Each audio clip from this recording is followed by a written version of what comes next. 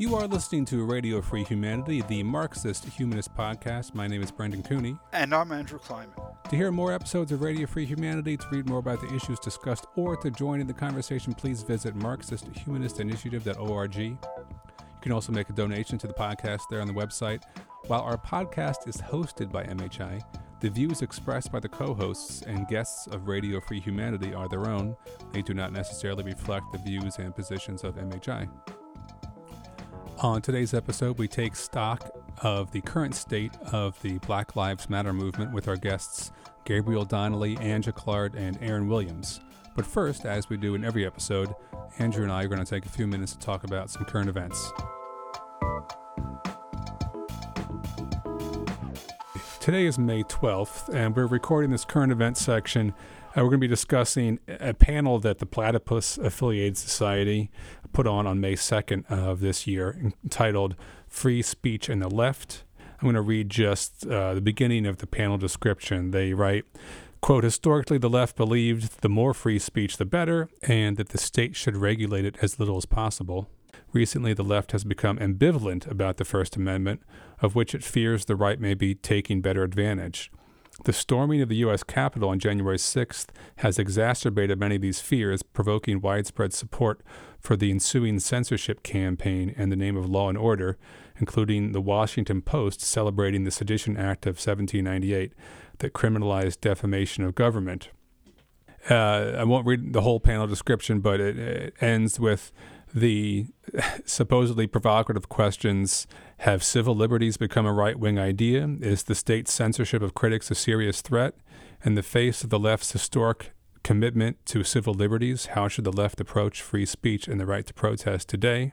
The panel featured Ben Burgess, a professor of philosophy at Georgia State University, Eric Thomas Chester of the Socialist Party USA, Carl Davidson of Committees of Correspondence, and Ed Remus from the Platypus Society. So Andrew and I decided we were going to talk about how atrocious this concept for a panel was before they even did the panel. And I wasn't even planning to listen to it because I just could tell from the description what their line was going to be. And I kind of know how far Platypus has fallen down the rabbit hole of reaction, and it was pretty clear to me what we were going to say. But Andrew, you actually had the patience to listen to most of the panel, right? Yeah, it was pretty outrageous. I mean, the first thing I want to say is on this idea of the left, always being for free speech. It's one thing when you're just limiting yourself to government restriction of free speech, but when they start to get all incensed, and probably rightly so, about Facebook, other social media platforms having power and being able to, regulate and keep people off that they want. If you are not just talking about the government, but if you're talking about non-government actors keeping people silent, the left has a very, very, very bad history with this. I mean, one of the panelists says, people at Jacobin, at least the main people at Jacobin, are very, very pro-free speech. And I'm like, they are? What about to their critics on the left? What kind of criticisms of the Jacobin line do we ever see in Jacobin? If I'm not mistaken, you sent them a submission and they didn't even respond to you. Yeah. Okay, so you might be critical of Facebook, but... yeah, there's some hypocrisy there. And I mean, this goes to the issue of what is free speech for? And I don't think that these people really had a handle on why we need free speech. Right. So I did listen to the beginning of the panel. That's all I had time for. But Eric Thomas Chester begins by, basically framing his position like, we need more discussion and debate in society to further like the democratic project. So the left should just be for free speech for everyone. And I assume that is sort of like the construct that the panel is mostly framing their ideas around. Is that right? Like, democracy involves this interplay of ideas, so you should never censor anyone. And speech is sort of defined in this very effusive, abstract way that doesn't seem to have any limits on what actually constitutes speech. Well, yeah, he was like that. I don't think most of the other ones were. What I really think was underlying much of the discussion was, to quote the second paragraph of the description that Platypus put out, calls to clamp down on right-wing speech, possibly strengthen the same initiatives that the capitalist state uses to suppress the left. And they talked about Woodrow Wilson.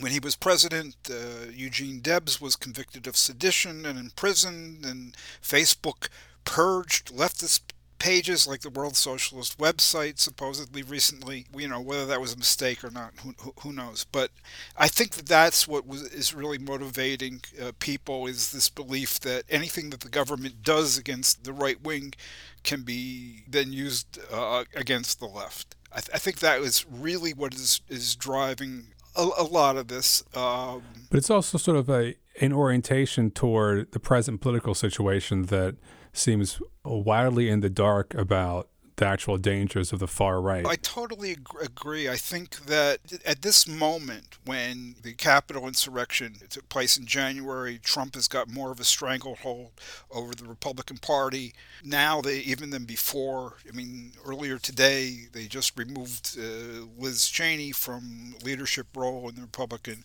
Party in the House. The real clear and present danger, to use that term, is the far right. And I think that for the most part, the panelists don't see it that way. They are more concerned with the government clamping down what they believe is too strongly on the insurrectionists who they deny were insurrectionists. And they are worried about, the power of Facebook and so forth. If you want to talk about free speech as a strategic imperative, which is a term that Burgess used, okay, so it's not only morally good, but strategically it's an imperative. If you want to talk about free speech as a strategic imperative, you need to have a real discussion of what are the huge threats that we really face. What is the real threat to our free speech? It's the damn far right. That's the biggest threat that we face to free speech, to democratic elections, to having a democratic country at all. If you try to abstract from that, and that's what this whole panel was about, is abstracting from that, I mean, you're living in this kind of bubble. I mean, this was an attempt to make sure the bubble doesn't burst. On this podcast before, we've talked about the concept of what constitutes speech. Incitement to overthrow an election, that is not like democratic speech. That's like the opposite of it. Yeah, it was interesting because they were very, I thought, cagey about this. They were like, oh, well, Donald Trump did not incite, an insurrection. Really? Or even violence. Wow. Because he used very guarded words, and you could never convict him in a court of law on that. Well, okay, but those are bourgeois standards of one bourgeois country, and that's not really, as I see it, the issue, whether he could be convicted according to the rather bizarre laws of the United States, but whether, in fact, he wound up a mob and pointed them right at the Capitol. And basically, it's really weird for people who call themselves on the left to have a position on this that's far to the right of Liz Cheney. I know, I was just saying like, wow, but I don't know why I'm ever surprised by things Platypus does anymore. I mean, they published editorials urging people to vote for Trump in 2016 and in 2020. So, and their figurehead, Chris Cutrone, is a, admitted Trump voter. So I don't know why I'm surprised anymore by any of the crazy shit that they say. Right. What's worrisome to me is that the crazy shit was not limited to them on this panel. Mm-hmm. Right. There was a lot of, soft on Capitol insurrection stuff, people denying that it was an insurrection. And one of them said, well, it wasn't an insurrection, and, it was a protest that turned into a mini riot. Wow. And one of them, Burgess, criticized the Fed's prosecution of the insurrectionists. I don't know what to call them, for being extreme. Wow. And for including people who just entered the building. Wow. The real giveaway was the guy from Platypus, Edward Remus.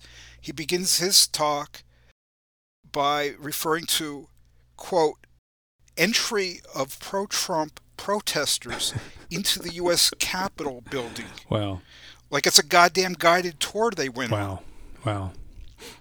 Entry into the U.S. Capitol building where they're tearing up, metal barricades and using the poles to beat people over the heads with. Yeah, where they basically had like a lynch mob looking for the vice president. Yeah, they constructed gallows and everything. Wow. Maybe they should change their slogan, Platypus, to "The left is dead, long live reaction." Anyway, that's all the time we have for this current events section. Up next, our discussion of the Black Lives Matter movement. We are recording this main segment on May 10th. We have several guests on today's Radio Free Humanity, and we're going to be talking about the current state and the past year of the Black Lives Matter movement. Gabriel Donnelly is author of Minneapolis After the Third Precinct, the Black Lives Matter Uprising a Year Later. That's an article that you can read on With Sober Senses, the online publication of Marxist Humanist Initiative. We're welcoming back Anja Clark, who is one of the co-authors of a new editorial on the same With Sober Senses site called On the Conviction of George Floyd's Murderer. Also, Aaron Williams, who is a co-author of that same editorial and the author of another piece called Death by Cop again in Columbus, Ohio. We'll post all those links to those articles. So thank you all for being here today. Yes, welcome to all of our guests. Hello, thank you for having me on. So, from the moment when Derek Chauvin was convicted of murdering George Floyd, immediately at that moment, a lot of the debate broke out in left and progressive circles on the question of whether the jury's verdict constitutes justice for George Floyd. MHI's editorial says that it doesn't, but what I found interesting is that the editorial doesn't focus on that issue of is this justice, is this not justice. The editorial is focused on the points that, quote, this verdict is a victory for the BLM, Black Lives Matter movement, and the editorial says that the verdict is a possible, quote, breakthrough in establishing some police accountability. So what I'd like to hear from the main authors of the editorial is why you chose to focus on those issues rather than the justice issue, and why does MHI say that the verdict is a victory for BLM and a possible breakthrough? Anja Clark, you were one of the co-authors of that editorial. Do you want to start off with an answer? Successful prosecution is a big victory, first of all, because it's so rare that any cop is prosecuted for murdering unarmed black people, and when they are prosecuted, they're so rarely convicted.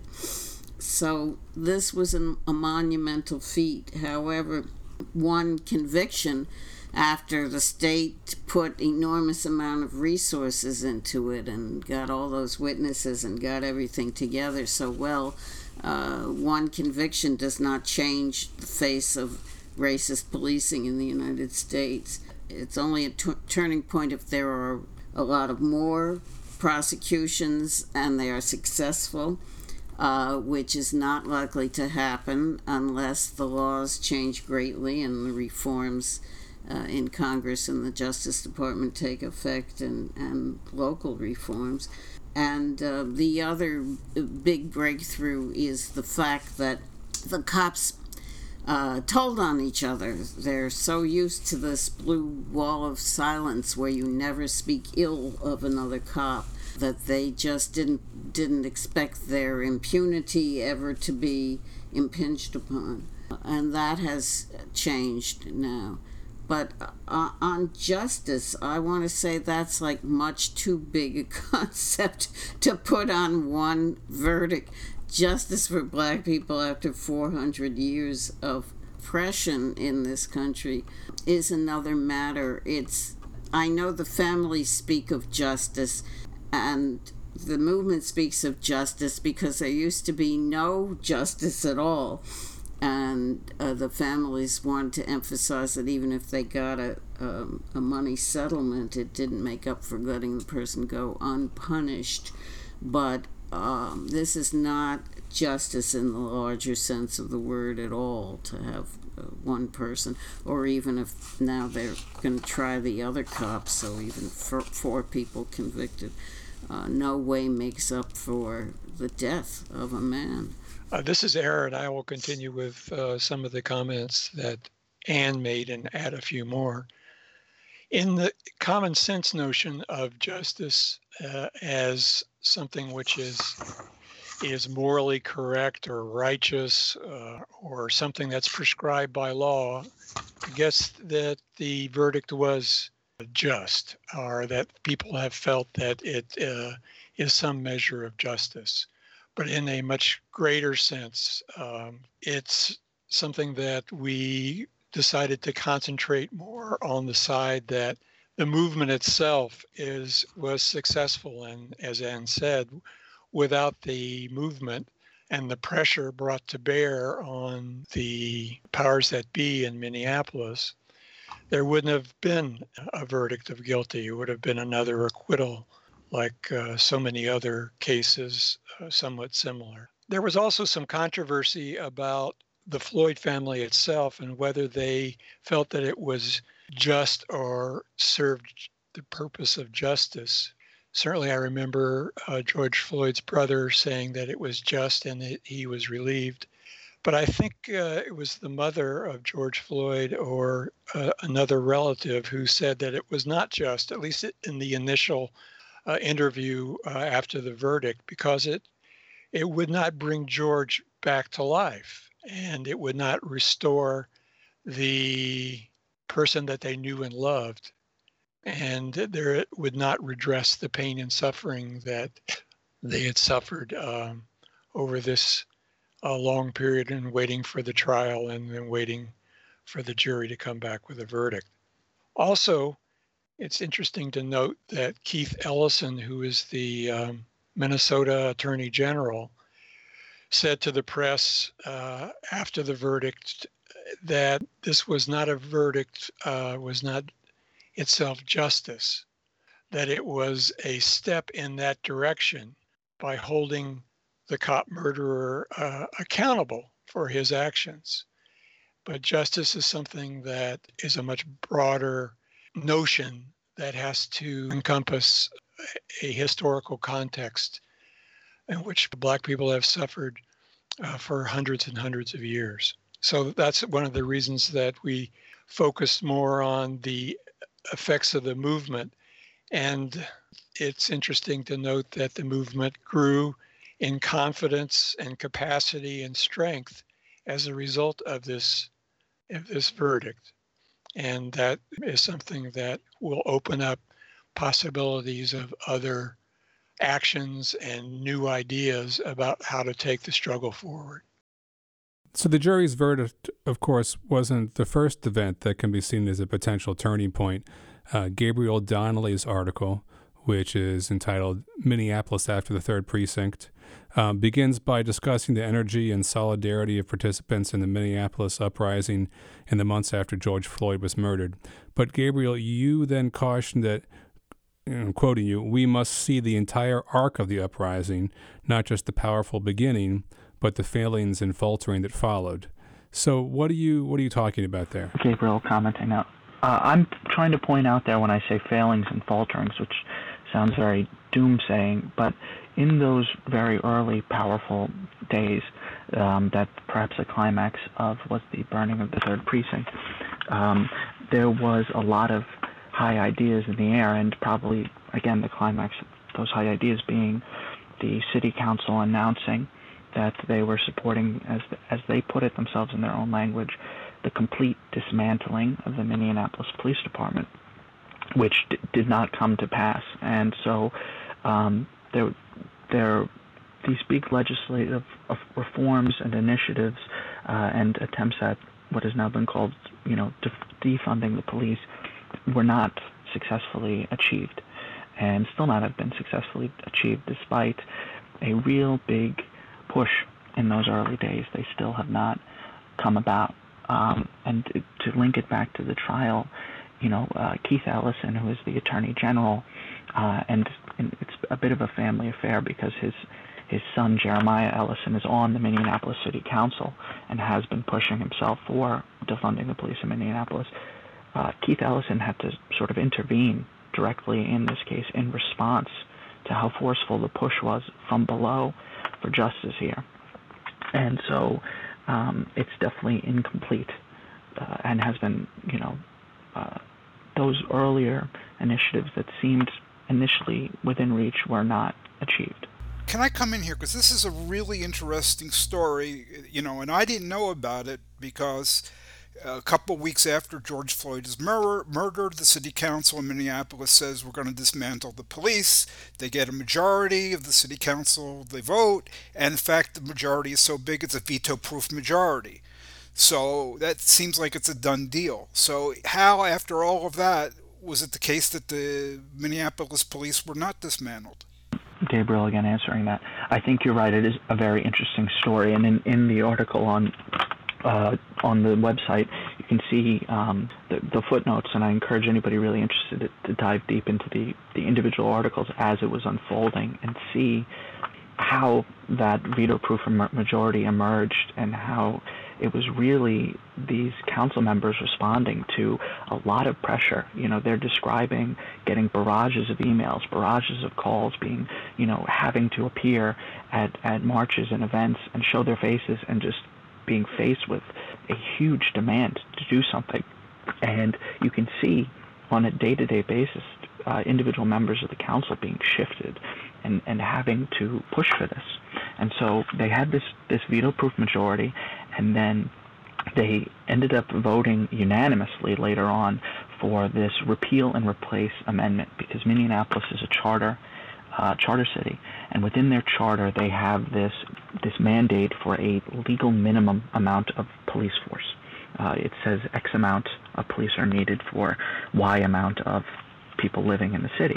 And so if they were going to dismantle the police force, they needed to get rid of this mandate in the charter. So they unanimously vote, the city council unanimously votes to repeal and replace that language in the charter with language not directly describing police.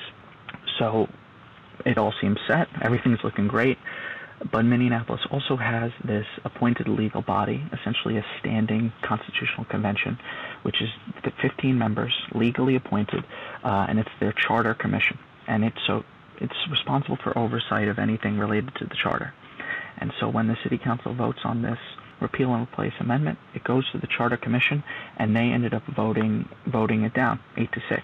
They needed to approve it for it to appear as a ballot measure in the November 3rd elections, where it certainly appears like it probably would have passed in that ballot measure. Now, this is a legally appointed body, and they're supposed to be doing legal oversight involving the charter, but their charter commissioner, Matt Perry, actually described their decision to vote it down, saying, and this is an exact quote here, that because the city council was so intent on defunding the police, here's Matt Perry now, so I think having the provision in the charter to have a minimum number of officers and employees in the department is a wise one at this time. So this was a consciously reactionary choice by the Charter Commission.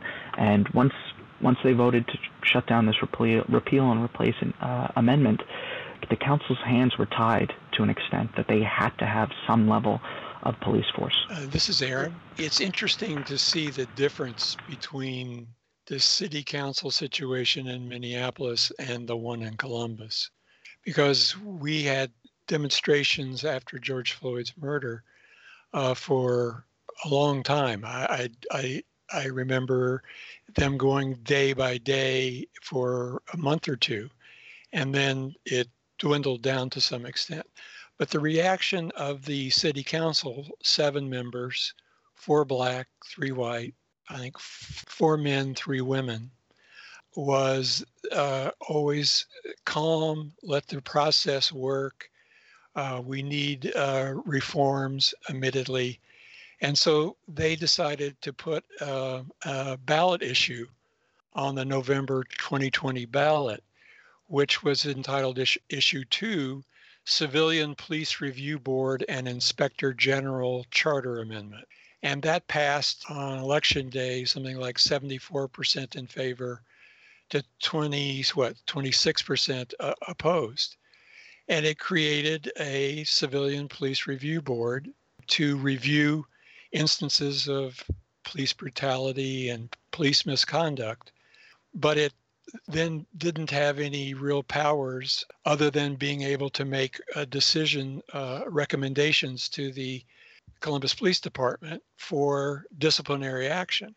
But that's as far as they've gone, and they've just gotten around, what is it, May now, just gotten around to setting up who is on this council.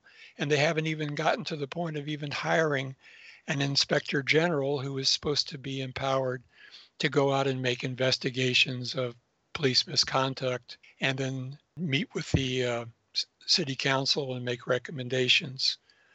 Maybe that's an effect of the strength of the movement, relative strength of the movement in Minneapolis as opposed to Columbus, and sort of delayed what may come down the pike later here in Columbus with respect to radical reforms like end of policing and defunding the police itself.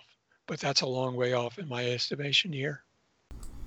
And the short version of all this is that it's not really up to the city council. The city council can be swayed by the popularity of ideas, and they need to get reelected every year or two or whatever, and they'll do the popular thing, but they don't have ultimate power. There are all these other sources of power that Gabriel goes into all this detail. I think it's very interesting in his story. So there's this commission, and there's that commission, and there's the state law that, of course, everywhere state law governs over city law. And then there's, of course, the police unions, which are very, very strong in some places. And you can't change things just by voting for them when there's this obstacle course to get through. And that's really what's going on, and is going to be going on every city that tries to get reforms. Minneapolis has a pretty small black population, right? So it's not that everyone on the council was black. It's that they were good-hearted white people there, too.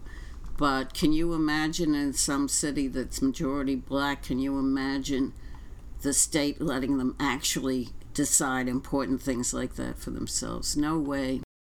If I may quickly comment on that, I think Anne is completely right. The city council is really just the force that is more swayable by this sort of democratic pressure, but they are just up against all these entrenched, in some cases bureaucratic, or in some cases just outright police force responses. I was really struck, and I included in the article, by the council member Steve Fletcher openly talking about how he had attempted to cut money from the proposed police budget, and the police had done a slowdown in responses to calls in his area. And when people complained, the police would say, call your council member and ask why we did it. And this is the type of power that they have the ability to exert to any attempt at reforms or cutbacks. This is Andrew. I think that there's another expression of the same kind of anti-democratic veto at some level overriding the voters' wishes happening in a big way when it comes to the elections. I mean, in a lot of these so-called red states, they're now instituting measures that are going to allow, like, the people in Georgia who actually run things to abrogate the wishes of the voters if they don't like the way it came out. So, I mean, it's like, at some level, I wouldn't say it's completely a sham, but the system looks a lot more democratic than it actually is. Once you start to hear these things and take them into consideration, I mean, the forces of reaction, just like they're kind of everywhere, and they're not going to give up without a huge fight. I think that's something we really miss in looking at what has, since we're doing this year, looking back a year later, I was in my article on where we are in this fight. I think we would be seeing the same level of rioting, open rioting, and bigger presences in the street if there wasn't, in the Twin Cities right now, essentially a military occupation. I think a lot of police forces and, as Andrew put it, forces of reaction were embarrassed last year, and they don't want that to happen again. So they are really, really overstepping and embracing this sort of repressive force. I mean, completely anecdotally, but I know a local sort of protest leader here who had organized several marches and spoken at them and that sort of thing. And he was telling me recently that he gets the police just showing up at his house once a week, knocking on the door, sort of coyly asking how he is. And somebody, one of the officers said to him recently, we talk about you so much, I feel like you're a celebrity. It's a pleasure to meet you. And just that sort of open intimidation. And, pair this with Los Angeles County Sheriff's Department just had a whistleblower come out and say that there's a gang in the department. They get tattoos when they kill someone. They throw parties about it. And the Los Angeles Times, broke this story, and it just shows how, I don't know how to put it, diseased this institution is and has become. Aaron, I think we should not overestimate the pull, if you want to call it that, the pull of reforms on the movement or leaders of the movement. For instance, there are folks here in the area, in Columbus area, who realize that the city council is, as it's currently constituted, is not of the radical type. And so the response is, we want reform, and we want reform now, but we need to get rid of the city council. So they're pursuing an electoral response to put other people in to replace the ones that are preaching calm and peace and love and so forth. So the pull of reforms are strong, and even though we could easily say that these reforms are limited at best, the movement at various stages will be pulled very heavily to continue with those reforms that others with more pressure would scoff at. And we haven't even touched on what these reforms might be. I don't think we'll have time today, but considering that the original demand was to defund the police, and then everyone immediately said, oh, we didn't mean that literally. I mean, all the liberals said that. We don't know what kind of reforms might pass if there were actual democracy and what effect they would have.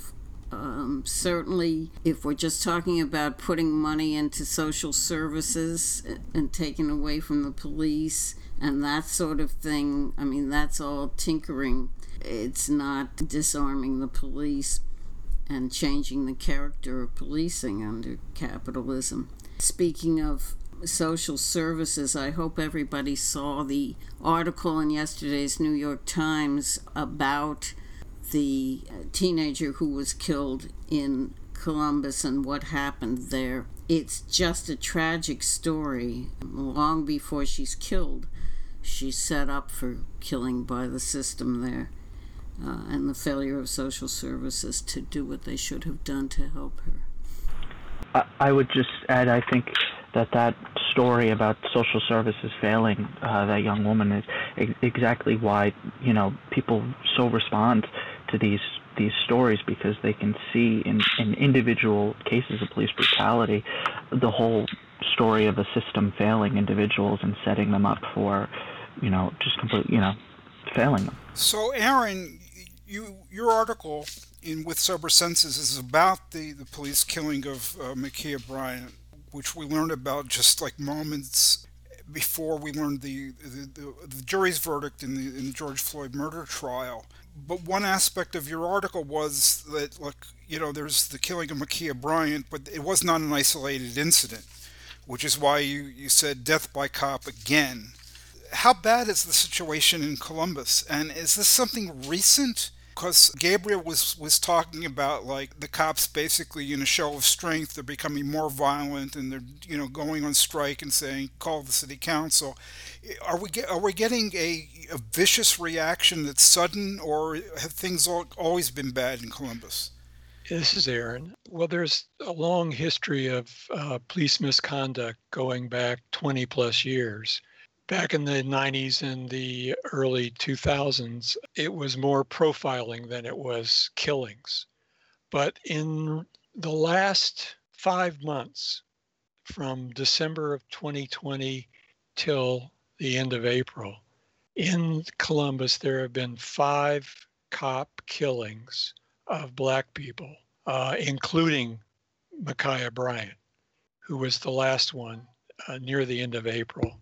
Prior to that, at least in the year 2020 itself, going from January to December, when the shooting really started of the 5 people, there were 3 before starting at the beginning of the year until December. So that makes 8 killings of Black people by Columbus Police or Franklin County Sheriff's deputies or SWAT team people in 16 months. So that is clearly new. And it seems to be something that is not just happenstance, it's with a vengeance.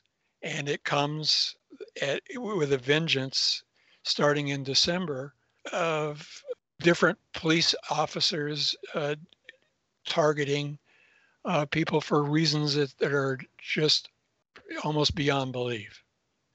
It's just an endemic feature of policing that white cops are now on a rampage, it seems, in Columbus with impunity. And the response of the Columbus administration, the mayor's department, and so on, has been well-meaning, I guess, in a way, but it's been a total failure. They've removed the police chief. It took until end of January of this year, after the 2 killings in December. There have been all sorts of discussions about reforming internal police procedures, but I mean, that's opaque to us. We really don't know. And then there is an attempt to try to hire a new police chief, which the mayor says has to be a change agent. I mean, come on. One of the cases, the policeman who shot and killed Andre Hill right before Christmas was actually fired, strangely enough, and he was charged with murder. He is now pending trial and released on a $1 million recognizance bond.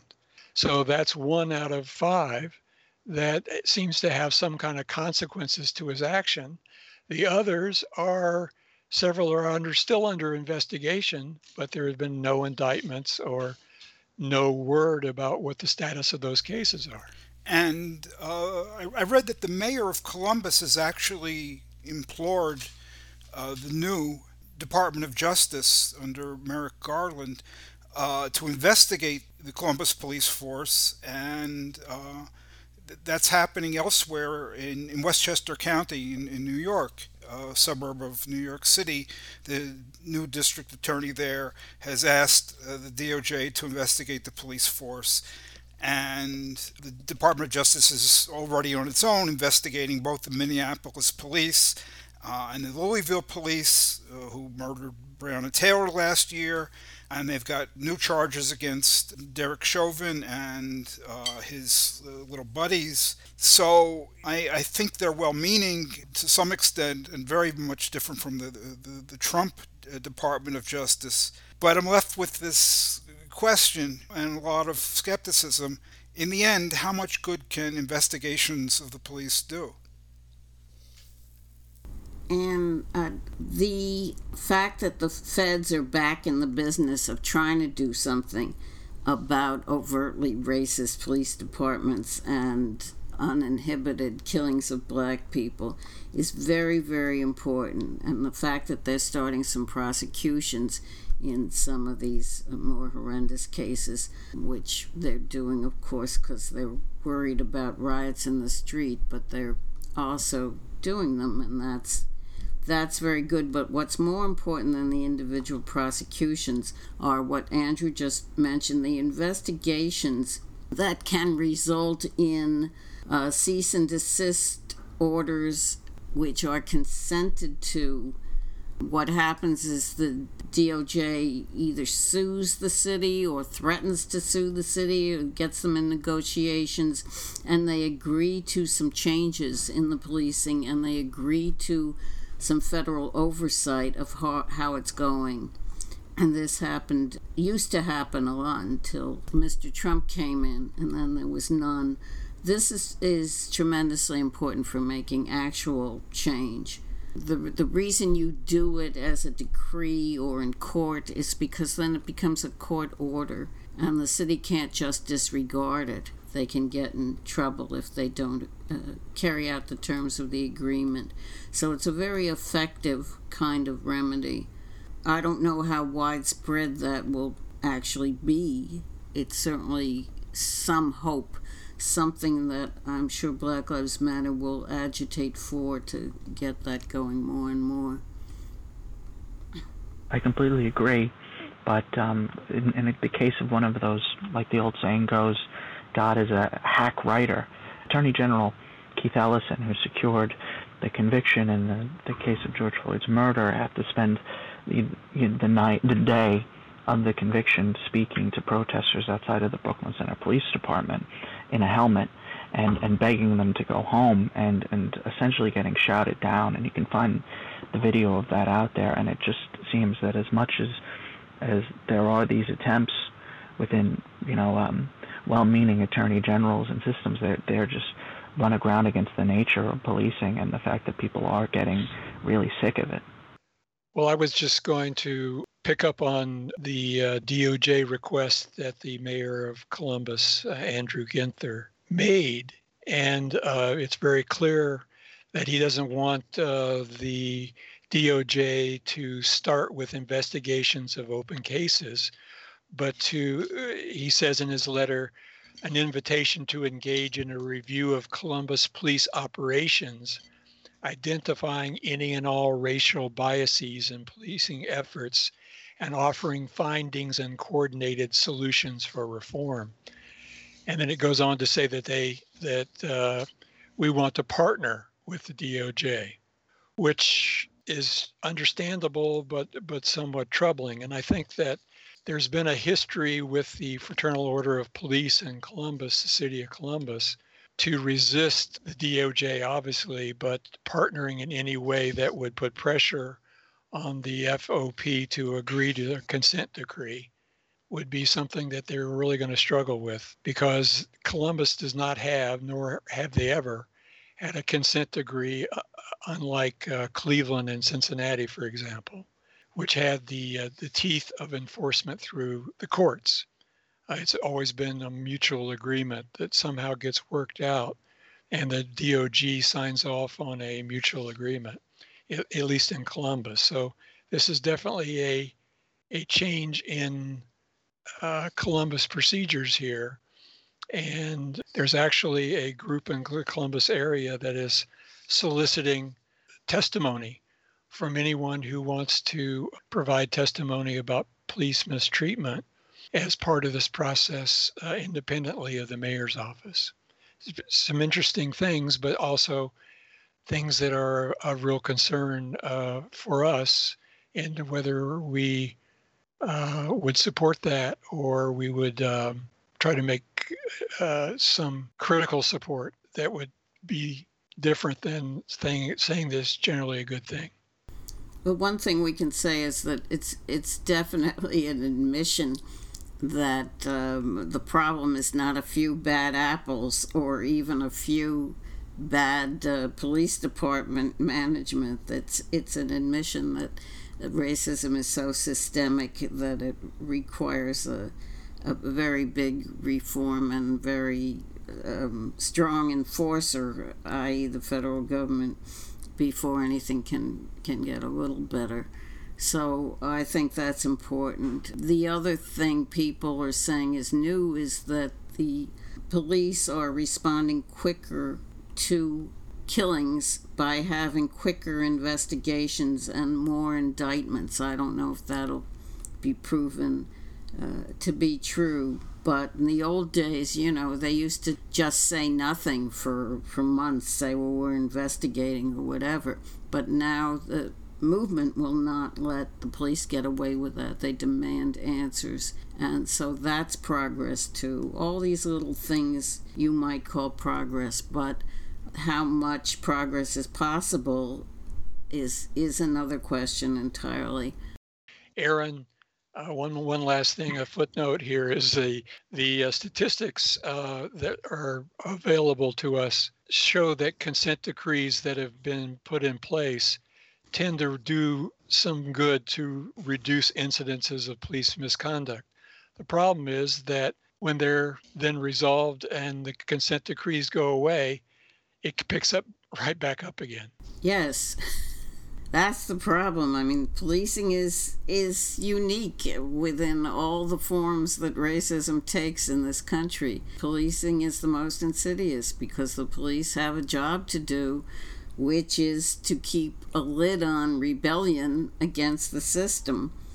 And that means protecting property, protecting peace, so the capitalists can operate efficiently and peacefully, and with the workers coming to work instead of going out to demonstrate, and all those things that are just essential to the U.S.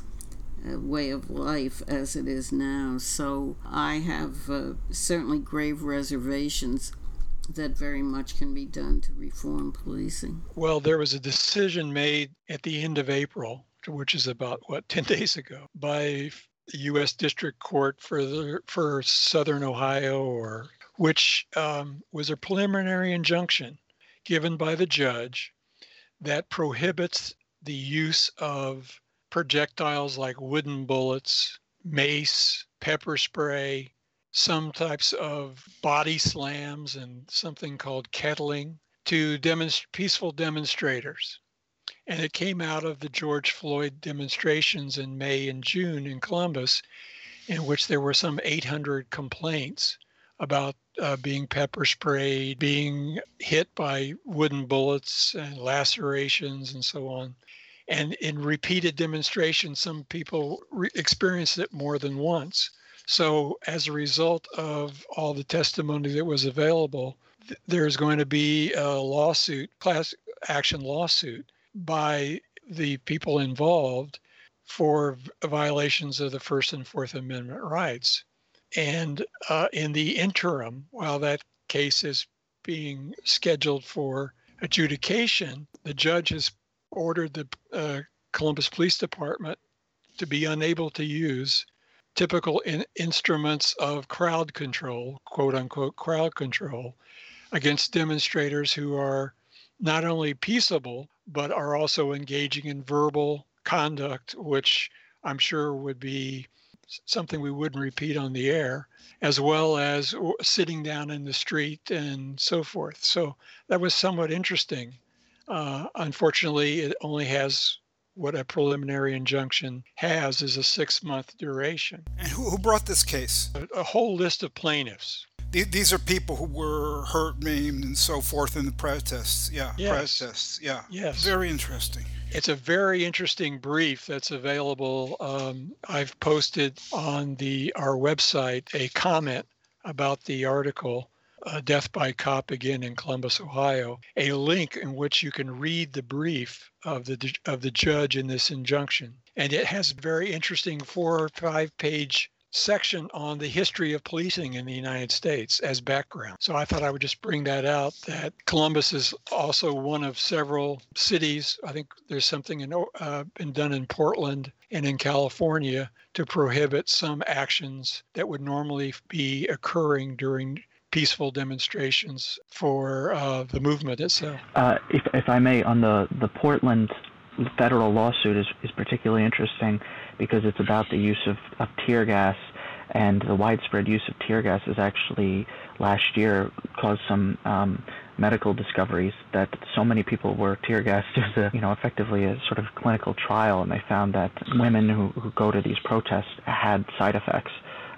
It was causing delays in their menstrual cycles and other issues because tear gas had been cleared for use on protesters as a quote-unquote safe force without ever being tested on women.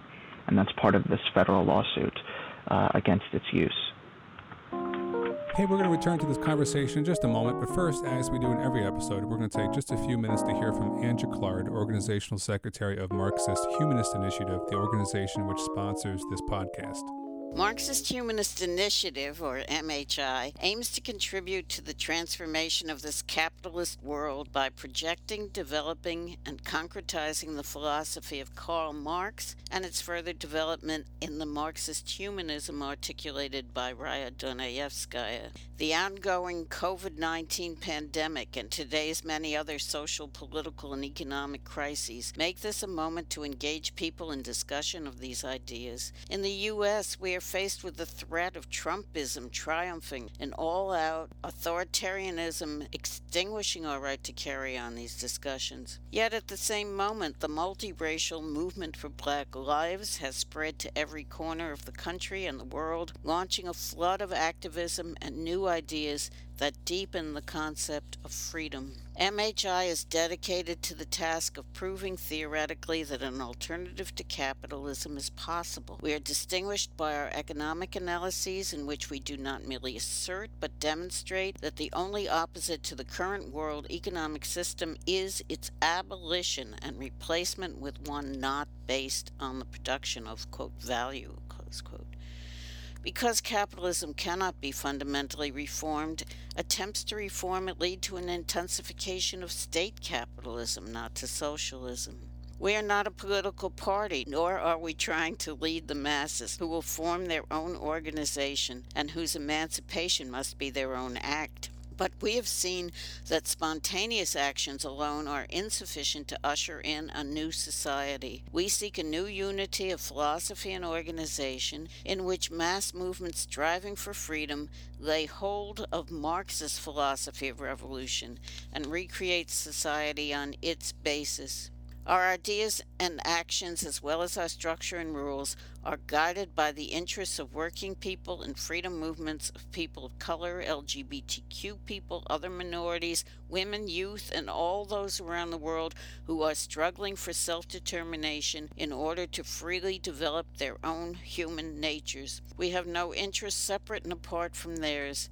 To this end, we open our website to the widest possible dialogue with people around the world. We intend to practice as well as espouse a two-way road between our organization and people outside it as essential to developing a single dialectic in the relationship of theory to practice, and as the way to assure the survival of Marxist humanism.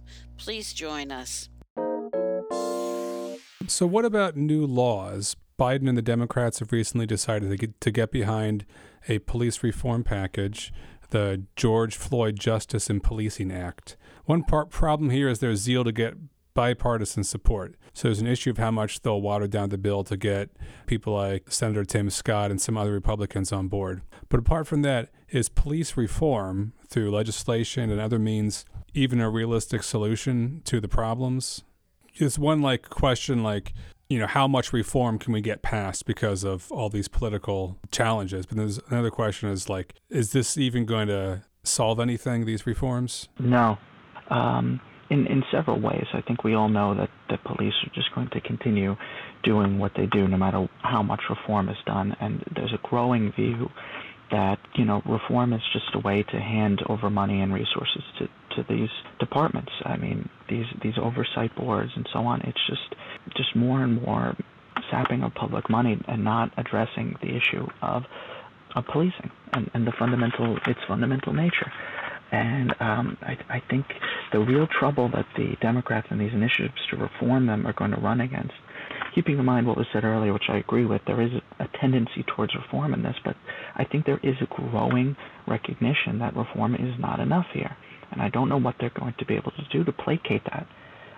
Again, I'll cite from anecdotally, but from my experiences last summer in the scene near me, the Democratic Party does what it always does whenever there's a mass movement and energy around something, which is they go in and they recruit. And I saw people who were there, and then they disappeared, and they got a job in an AC air-conditioned room writing policy that's going to go nowhere. But it didn't really affect anything because the energy on the streets, the movement leaders that were there were felons, addicts, or recovering addicts. The group that I was involved in, the three leaders of it had met in jail. and in their felony, their time serving for their felony. And that's not the type that the Democratic Party is going to recruit for their reform initiatives, and they weren't amenable to it. And I think there is a real growing consensus, maybe small, but existing, that reform's not going to do it. It's not going to cut it anymore. And I think that's a learned historical thing. They were able to pull this years ago after Ferguson, where they had all of these reforms, body cameras and all this. And people are seeing that it hasn't done anything. All the body cameras provide is another angle of the unprompted killing or brutality. You can pass all the reforms that you can pass, but they have to be enforced. So, as long as the police can turn off their body cameras or rely on the fact that they're not going to have to turn them over after they kill someone, then nothing's going to change. So there's enormous resistance, and also there are proposed laws pending in a lot of the states to make more things illegal and to make it much harder to demonstrate, or much scarier to demonstrate. So I'm glad to hear, that Columbus may go the other way and restrict what the police can do, but there's all kinds of proposals to make various aspects of protesting illegal. I don't know if you saw the article in our web journal, WSS, on what's happening in England, where there's a whole package of laws that make all kinds of traditional protesting illegal, and there was a demonstration about it on Saturday. But the many states, especially, of course, those Republican-dominated states, have similar laws pending. So it may be that they'll outlaw chokeholds, but they'll give the police 9 new grounds for shooting you or something. It's all Band-Aids on a thoroughly rotten system, as people have indicated here today. So I'd really like to know what the Black Lives Matter movements in the various locations are saying and doing about this stuff. Are they going to be able to handle the lobbying and the protesting in the streets, which obviously it's the latter that's gotten whatever reforms we get? Or is everyone going to rush off thinking that they can get the Democrats to solve their problems by passing reforms? I think it's particularly interesting in the case of England that package of bills restricting the ability to protest had to be delayed because of a new outbreak of protests in response to a police killing. And I think it's really interesting. We're seeing this desire on the part of liberal forces in governance to sort of attempt to paper over this fundamental problem of the nature of policing, and to calm down the anger and the justified rage at these things. And every time it appears that those reformist, liberal tendencies have a win, the police kill someone again and get people riled up. And so it's just, they are sort of their own worst enemy in that regard, because they were about to have that victory and get restrictions on protests, and then one of their own killed a woman. Well, not all reforms are the same. They're the types of reforms that change the balance of power, and those sometimes can have more of an effect on future struggles, right? So I'm thinking about some demands I've heard articulated, like banning police unions or doing things to try to curb the power of the Fraternal Order of Police. Do any of you have a sense of how widely articulated those demands are, and whether they're becoming more to the forefront of people's consciousness? The AFL-CIO is just now releasing their statement on this issue. They've been pushed for it throughout the year because there are affiliated police unions. Yes. Yeah, and yes. The AFL-CIO is backing them and saying they're happy to have them in the AFL-CIO. Oh, wow. Yes.